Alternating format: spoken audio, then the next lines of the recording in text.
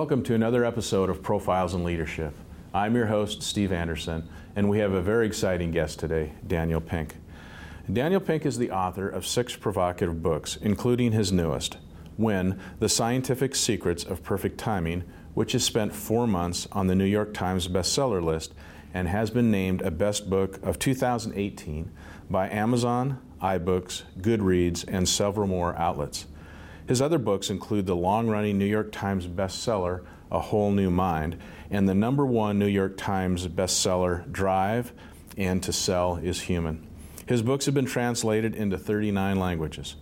Pink was host and co-executive producer of Crowd Control, a television series about human behavior on the National Geographic Channel. He has appeared frequently on NPR, PBS, ABC, CNN, and other TV and radio networks in the U.S. and abroad. For the last 6 years, London-based Thinkers 50 named him alongside Michael Porter and Clayton Christensen as one of the top 15 business thinkers in the world. He and his wife live in Washington, D.C.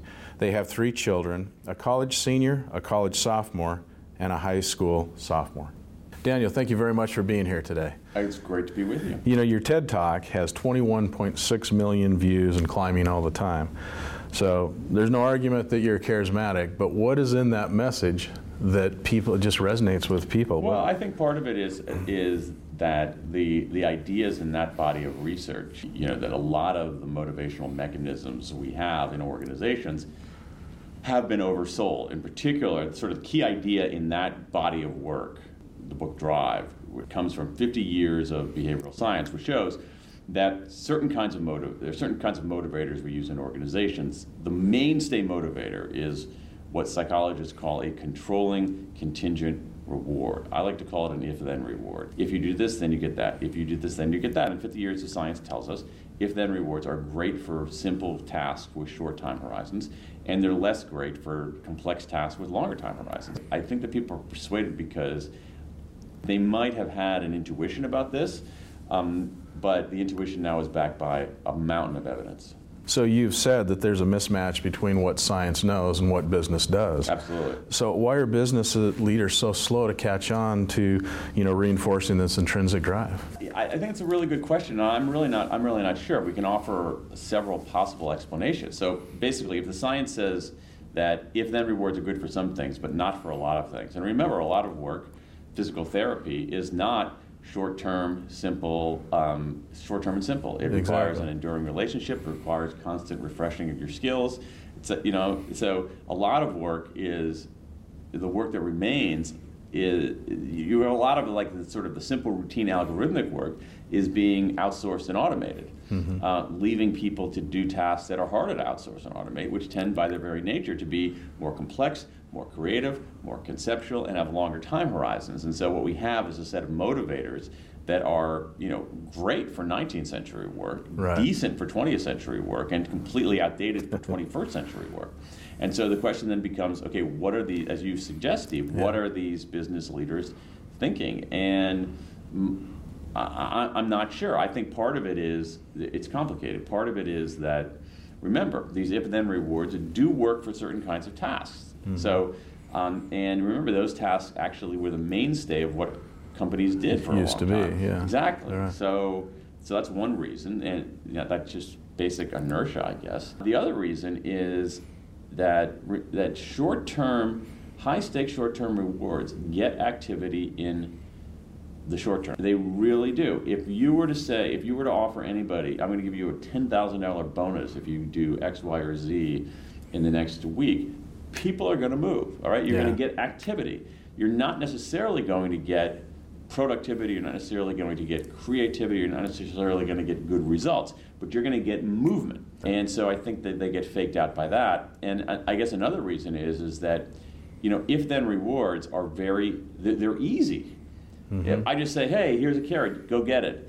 Whereas if I want to foster enduring motivation, what we know from the science of motivation is that enduring motivation depends on paying people well and then fostering a sense of self-direction, the opportunity to learn and grow, and a sense of purpose, and that's really hard to do. So if right brain creative leaders are needed in business, then why are businesses so often run by the left brain executives? I think there are a couple reasons for that. What you really want is you want people in leadership who have both skills. Like you don't want to have a CEO of a public company who can't read a financial statement. Okay, that's a problem. Traditionally, the path to CEO has come up through finance, through operations, very rarely through, say, human resources, which is actually a tragedy in some ways, because every company says, oh, our people are really what make us special, and yet very few people who come to the CEO job through the pathway of talent. I think that's one of them.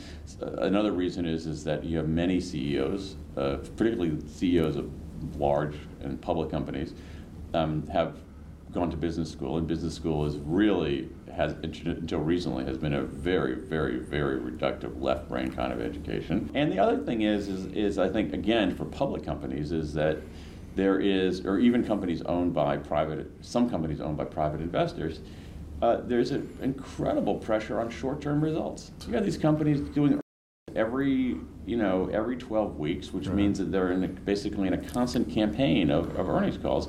And so even though you have executives who say, yeah, I like to do these kinds of things, but if I miss my numbers this quarter, I'm dead. And so I think there's no way to come up with a strategy that may take you down for a while but bring you up higher on the other end, because there's just not time to meet that. Right, especially for public companies. I think that for privately held companies, bootstrap companies, you can endure that. But again, you have a lot of, and I think it's also one reason we have fewer number of public companies than we had 10 years ago, or certainly 20 years ago. But even companies that are owned, again, I'm talking about larger enterprises, even companies that are owned by private equity investors, they want their returns quickly too. Yeah. And so you sort of choose which devil you want to dictate your terms. So you can either have the market create a verdict on you, not only every day, but basically every second, or you can have some rich guy, private equity dude, yelling at you because he needs to get his money out. So you have suggested that leaders need to get money off the table before they can help employees move toward the engagement in the organization. So since so many are focused on compensation, how do you get there? What do you do to get money off the table? Well, let's take 2 steps back and talk about money as a motivator. What the research shows is not that money doesn't matter. I think a lot of people have misinterpreted some of this research and some of the popularization of the research to say, oh, money doesn't matter in motivation. That's absolute nonsense. Of course money matters in motivation. Money is extremely important in motivation. It just matters in a slightly different way. That is, so if you have people who are working in an organization, they want to be paid fairly. And if you don't pay people fairly, you are not going to get motivation. Period. It's a threshold motivator and an urgent threshold motivator. And people assess fairness in 2 dimensions. They compare themselves to people who are inside the organization who are doing comparable work, and then they compare themselves to comparable people working at comparable operations that aren't them. And if you violate that sense of fairness, you're dead. And so that's the first step. The second step is to recalibrate how we think about motivation. It's a very American notion that if we raise the salience of money, people will perform better. Right. And that's true for some things, but it's not true for everything. And for certain kinds of things that require judgment, discernment, creativity, you actually don't. If you want people to stuff envelopes, pay them per envelope. Get them thinking about how much money they're making per envelope. You will get more envelopes stuffed. However, it's a very task-oriented. It's reductive, it's simple, it's algorithmic. We can write a recipe, you know exactly what you need to do, it's routine. However, for more complex creative tasks, you don't want people thinking about the money. What you want is you want people thinking about the work. And one way to help them think about the work is if they're not thinking about the money. So pay people enough, pay people fairly, and fair enough and well enough to have them focus on the work rather than on the money. I actually think the beginning step in any compensation system is to hire great people and pay them generously. And you do that, everything else becomes much easier. As you said earlier, the if-then rewards destroy creativity. They can, yeah, sure. So how do you move a culture to embrace the autonomy, the self-mastery, and the purpose? It's really it's difficult if they are entrenched in that other way of doing things. Yeah.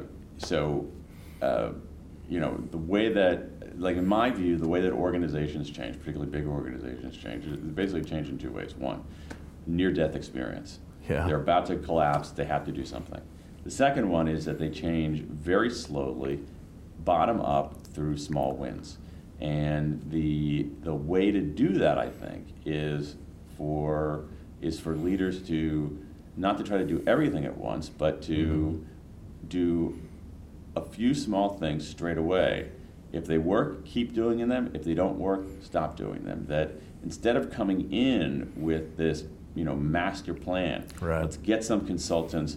Here's our new plan. Let's execute the plan. Let's announce the plan. Let's have a couple of buzzwords attached to it, maybe a slogan attached to it. Let's broadcast it from on high to try to inspire everybody down there. I think the evidence shows those don't work very well. What works better is a leader saying, okay, well, things need to change around here. Let me canvass the organization for the best ideas. Let me canvass the organization for the bright spots where things are working well. And let's try right away some small things that we can implement straight away and see if they work. And again, as I said, if they work, keep doing them. If they don't work, stop doing them. So what you're describing is very much like a learning organization. So you try little things. If they work, you do more of that. If they don't, you readjust and you do something different. Right, but there's a huge, absolutely, you're right. Unfortunately, there's a huge amount of executive energy and organizational wealth and time devoted to this, incredible amount of top-down planning, which the evidence shows isn't that effective. Yeah. So are we headed for right-brain leaders to lead the companies of the future? Maybe. And what we want is whole-minded leaders. We want people who can, here's the thing, like in business, you have to make a profit to stay around. Exactly. And so you need people who have those left-brain abilities. The thing is, those left-brain abilities are necessary, but they're not sufficient.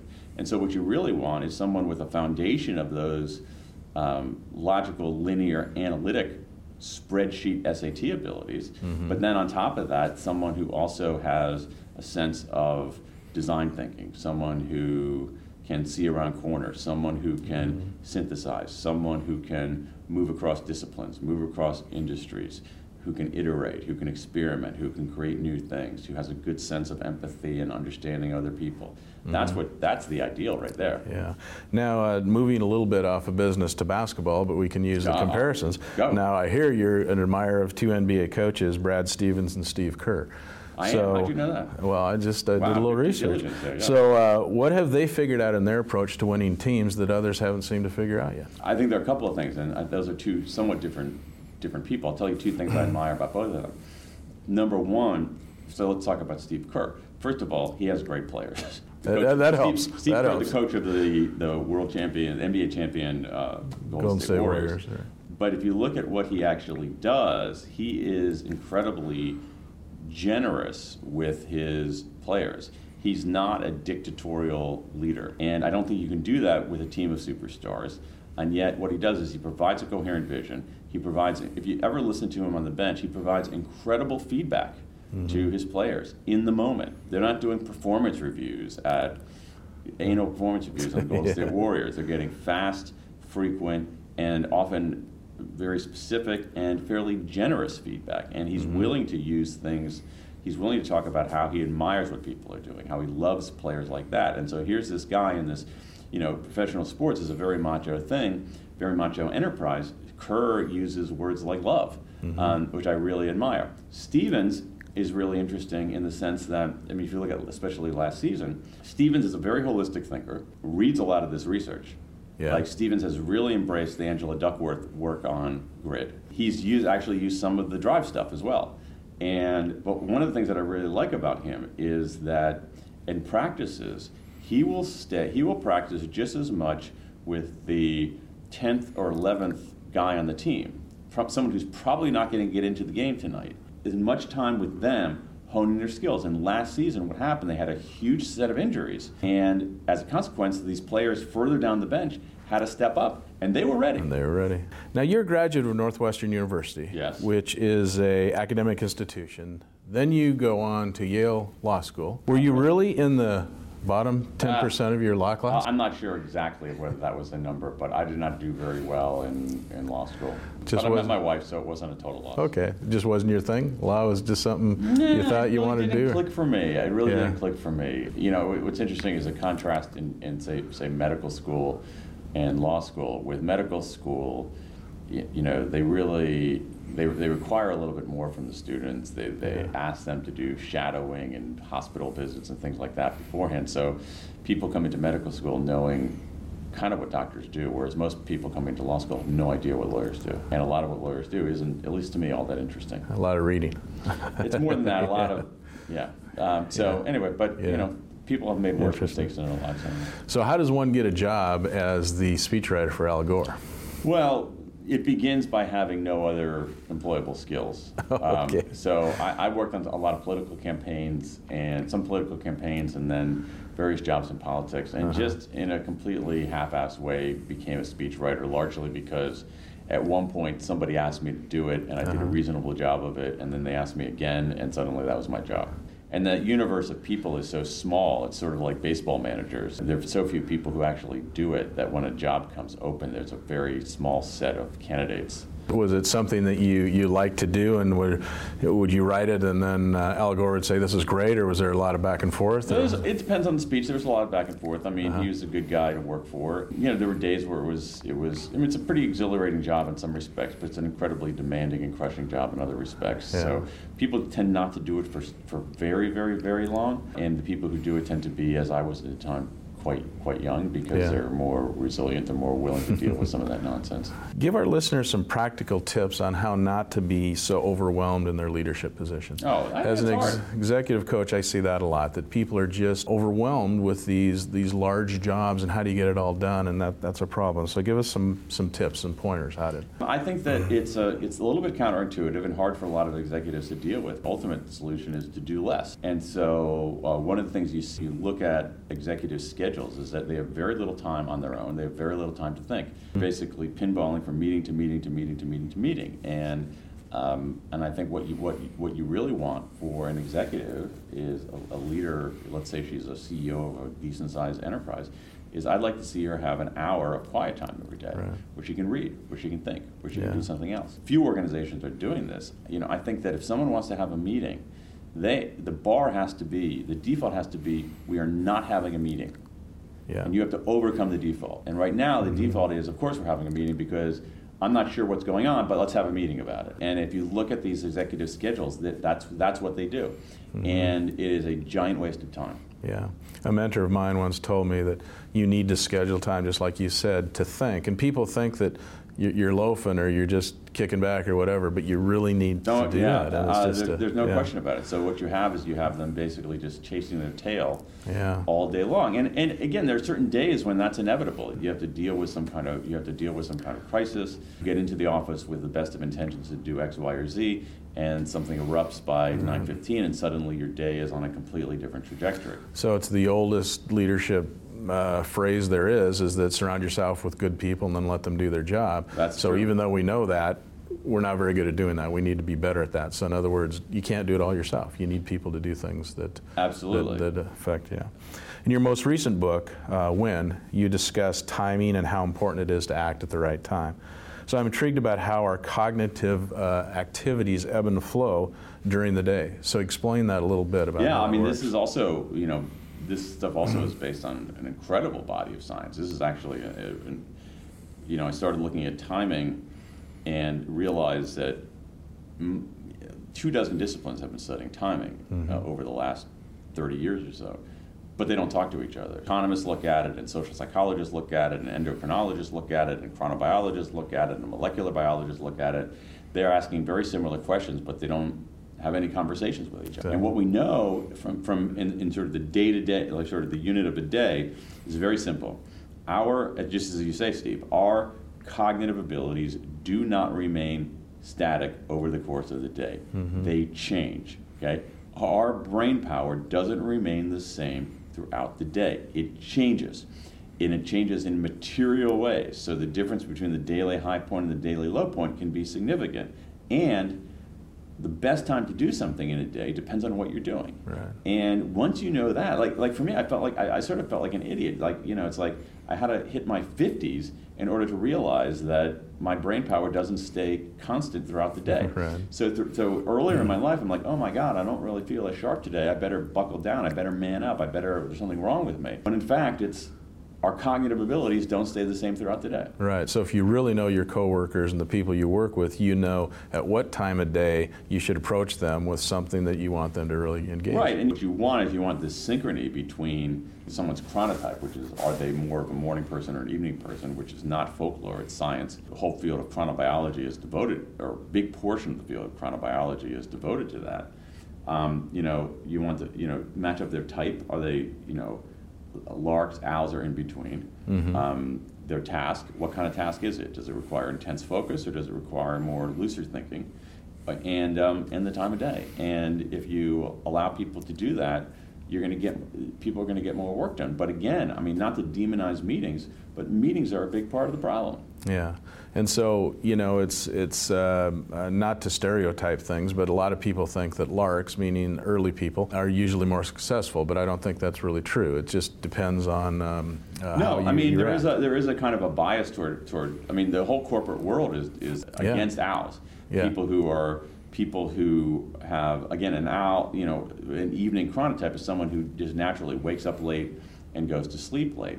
And what we know is that there actually are some pretty significant personality differences between strong larks and strong owls. Strong larks are more extroverted, they're more conscientious. And I think that's in part because the structures of the world are more consistent with who they are. So it's easier to be conscientious when the world is starting at the time that you want it to start. Right. Owls actually have some problems. They're more prone to depression, they're more prone to addiction, but they also test higher on both analytic intelligence and creativity. And they represent about 1/5 of the population. And so if you have a work structure that's antithetical to 1/5 of your talent pool, that's probably a bad idea. It just popped in my mind. Maybe that's why entertainers, singers, bands, entertainers perform at night. They're owls. They're generally more creative people that work at that time of day. I think there is some self-selection in professions. So if you look at something like owls don't last very long as elementary school teachers, because the day starts so early. Yeah. They could end up being great teachers, but they don't want to start their workday at 7:15. Yeah. Whereas you could have people who are natively great jazz singers, but they're strong larks, and they're not going to be up in front of a crowd at 1 a.m. Yeah, exactly. I like your advice of don't try and change yourself to fit the environment. Try to change the environment to fit yourself, kind of related to what we just talked about. But some might challenge that as being a little bit selfish, maybe not a team player in business. Yeah, I think that's actually a fair point. The question is, where do we draw the line? If you have a talented person who is a strong owl, someone who just naturally wakes up late and goes to sleep late, requiring that person in the name of team playerdom to be at an 8 a.m. staff meeting every day is a bad idea. It is bad leadership.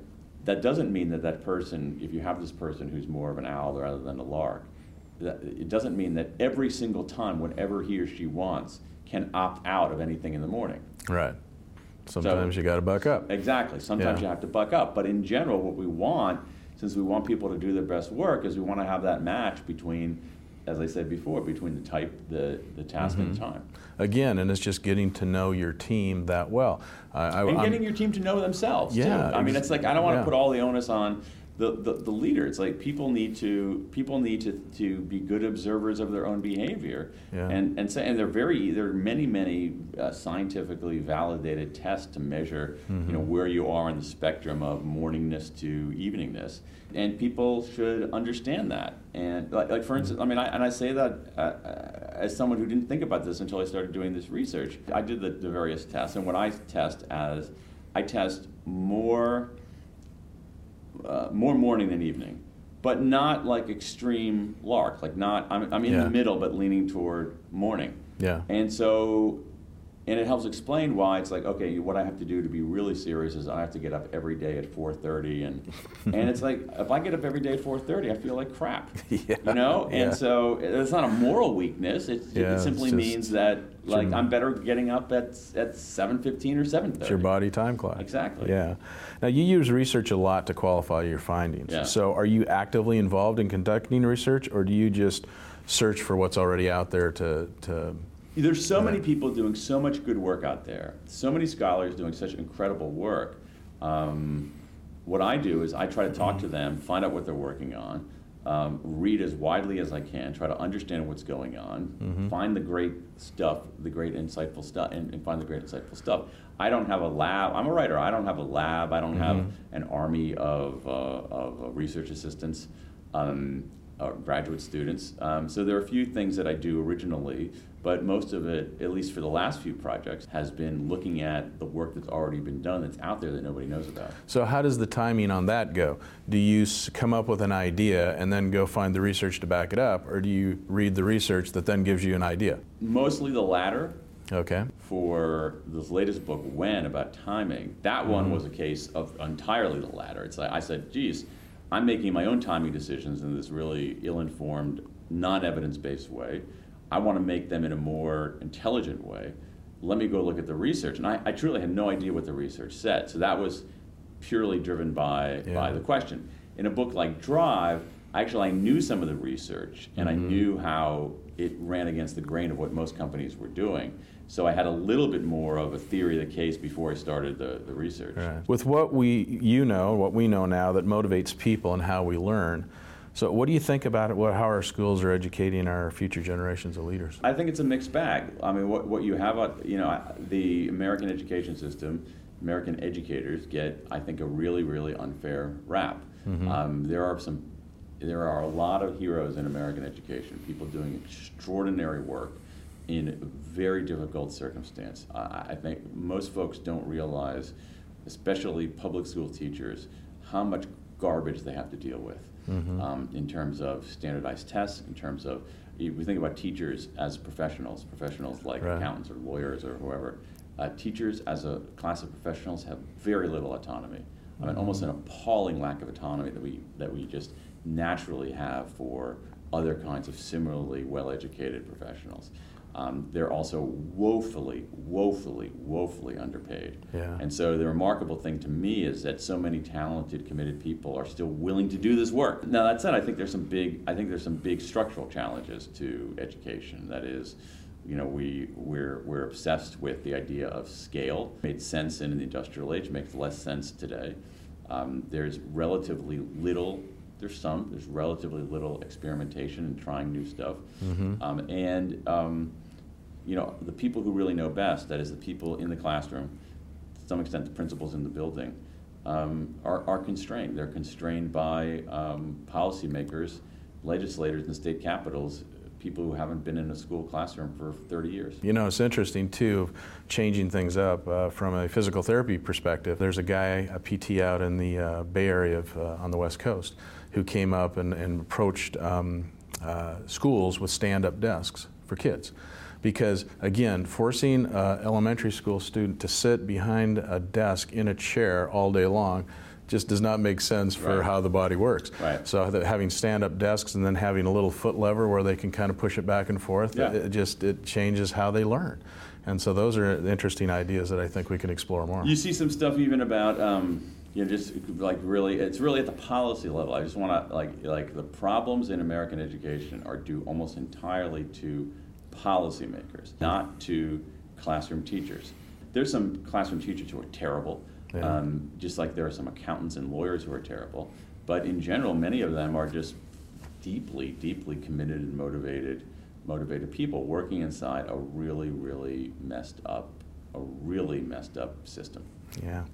So couldn't get away without asking you this one. So how do millennials find the job that feeds their souls? I don't know. That's not something I'm staying awake late at night worrying about.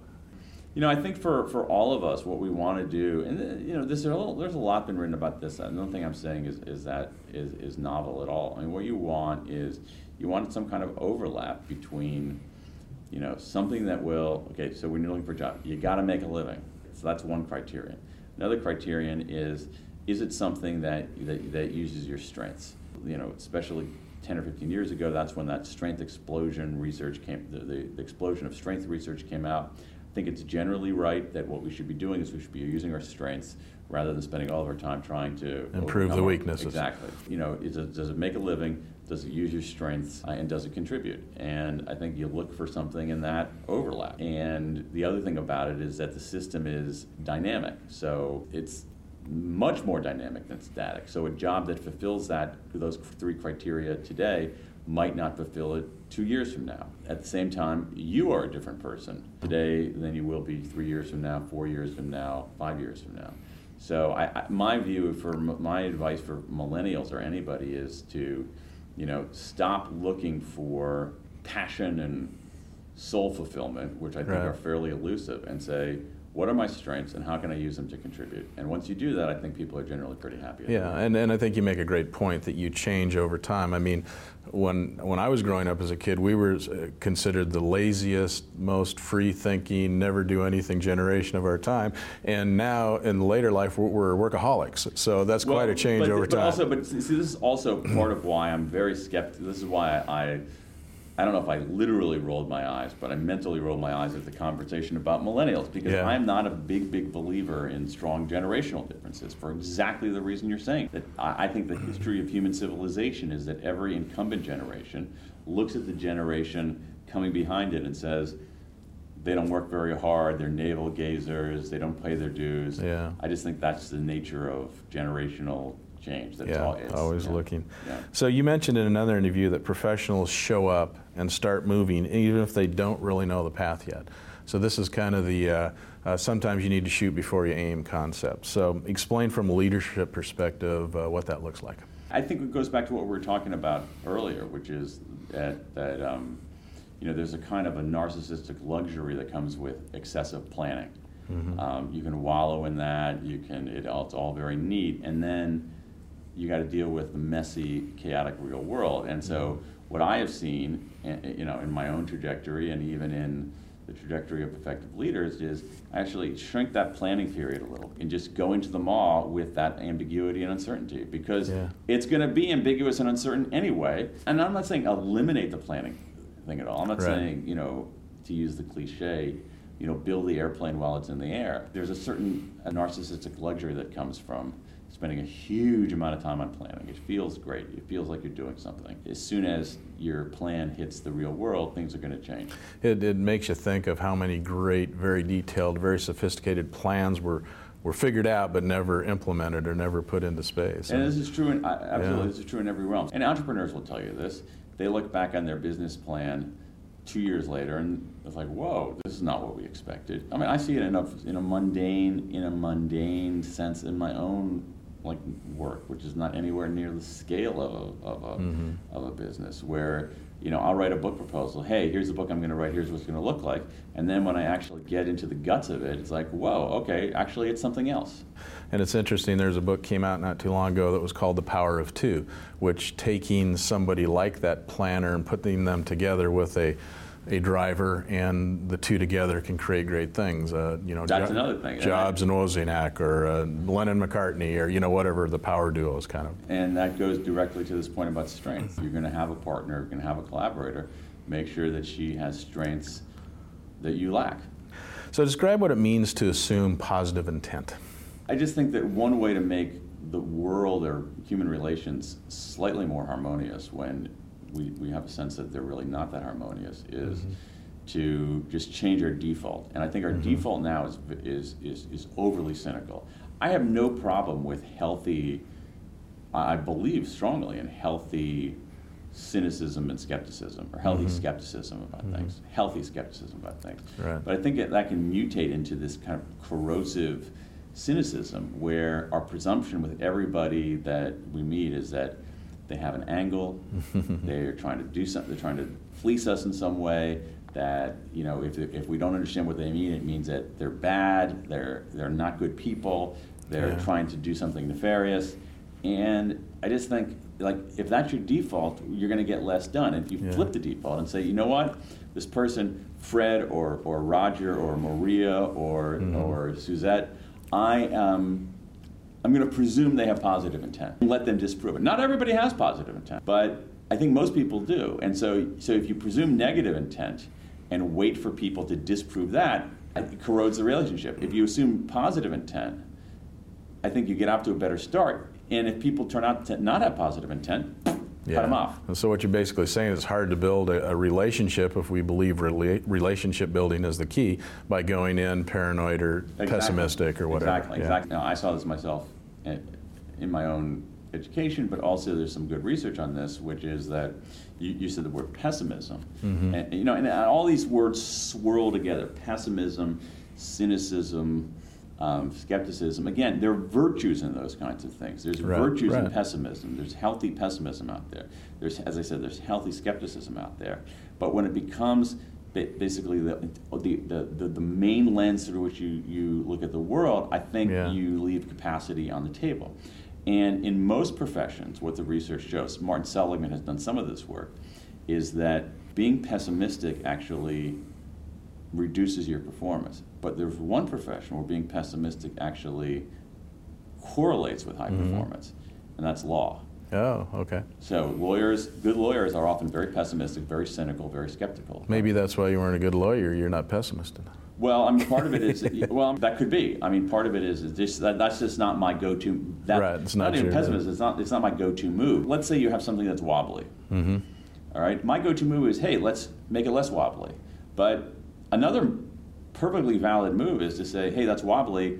Let me show you where it's wobbly, and knock it down. That's a completely valid approach. It's just not my go-to move. You know, most leadership books say that listening is the greatest leadership tool. Are we listening any better? You think we're getting any better at this? What?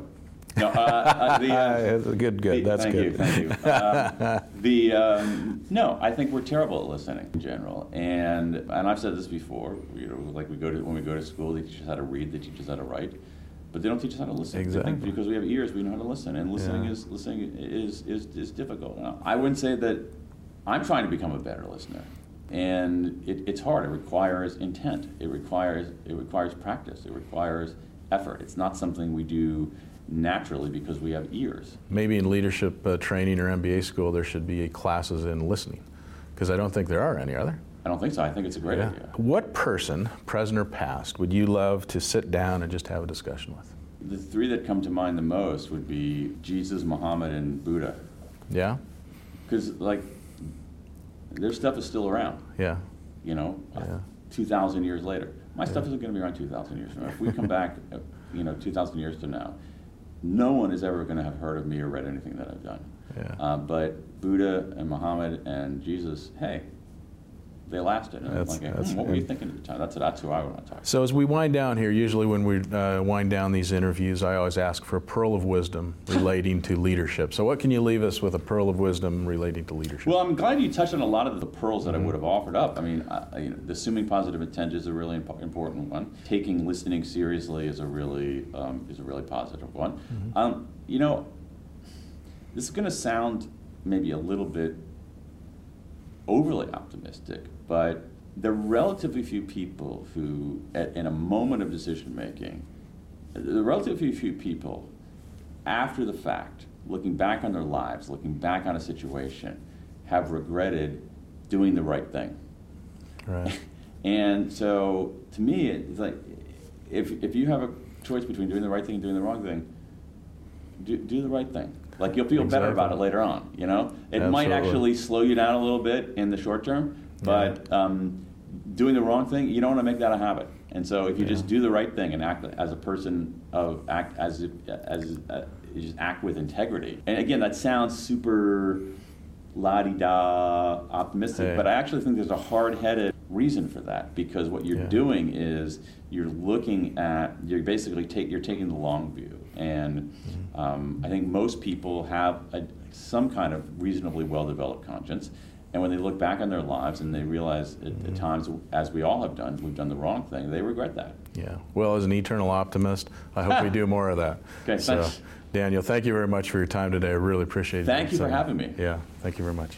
Thank you for tuning in to another episode of Profiles in Leadership. If you'd like to look at our entire gallery of videos, please go to YouTube and search under Profiles in Leadership with Steve Anderson.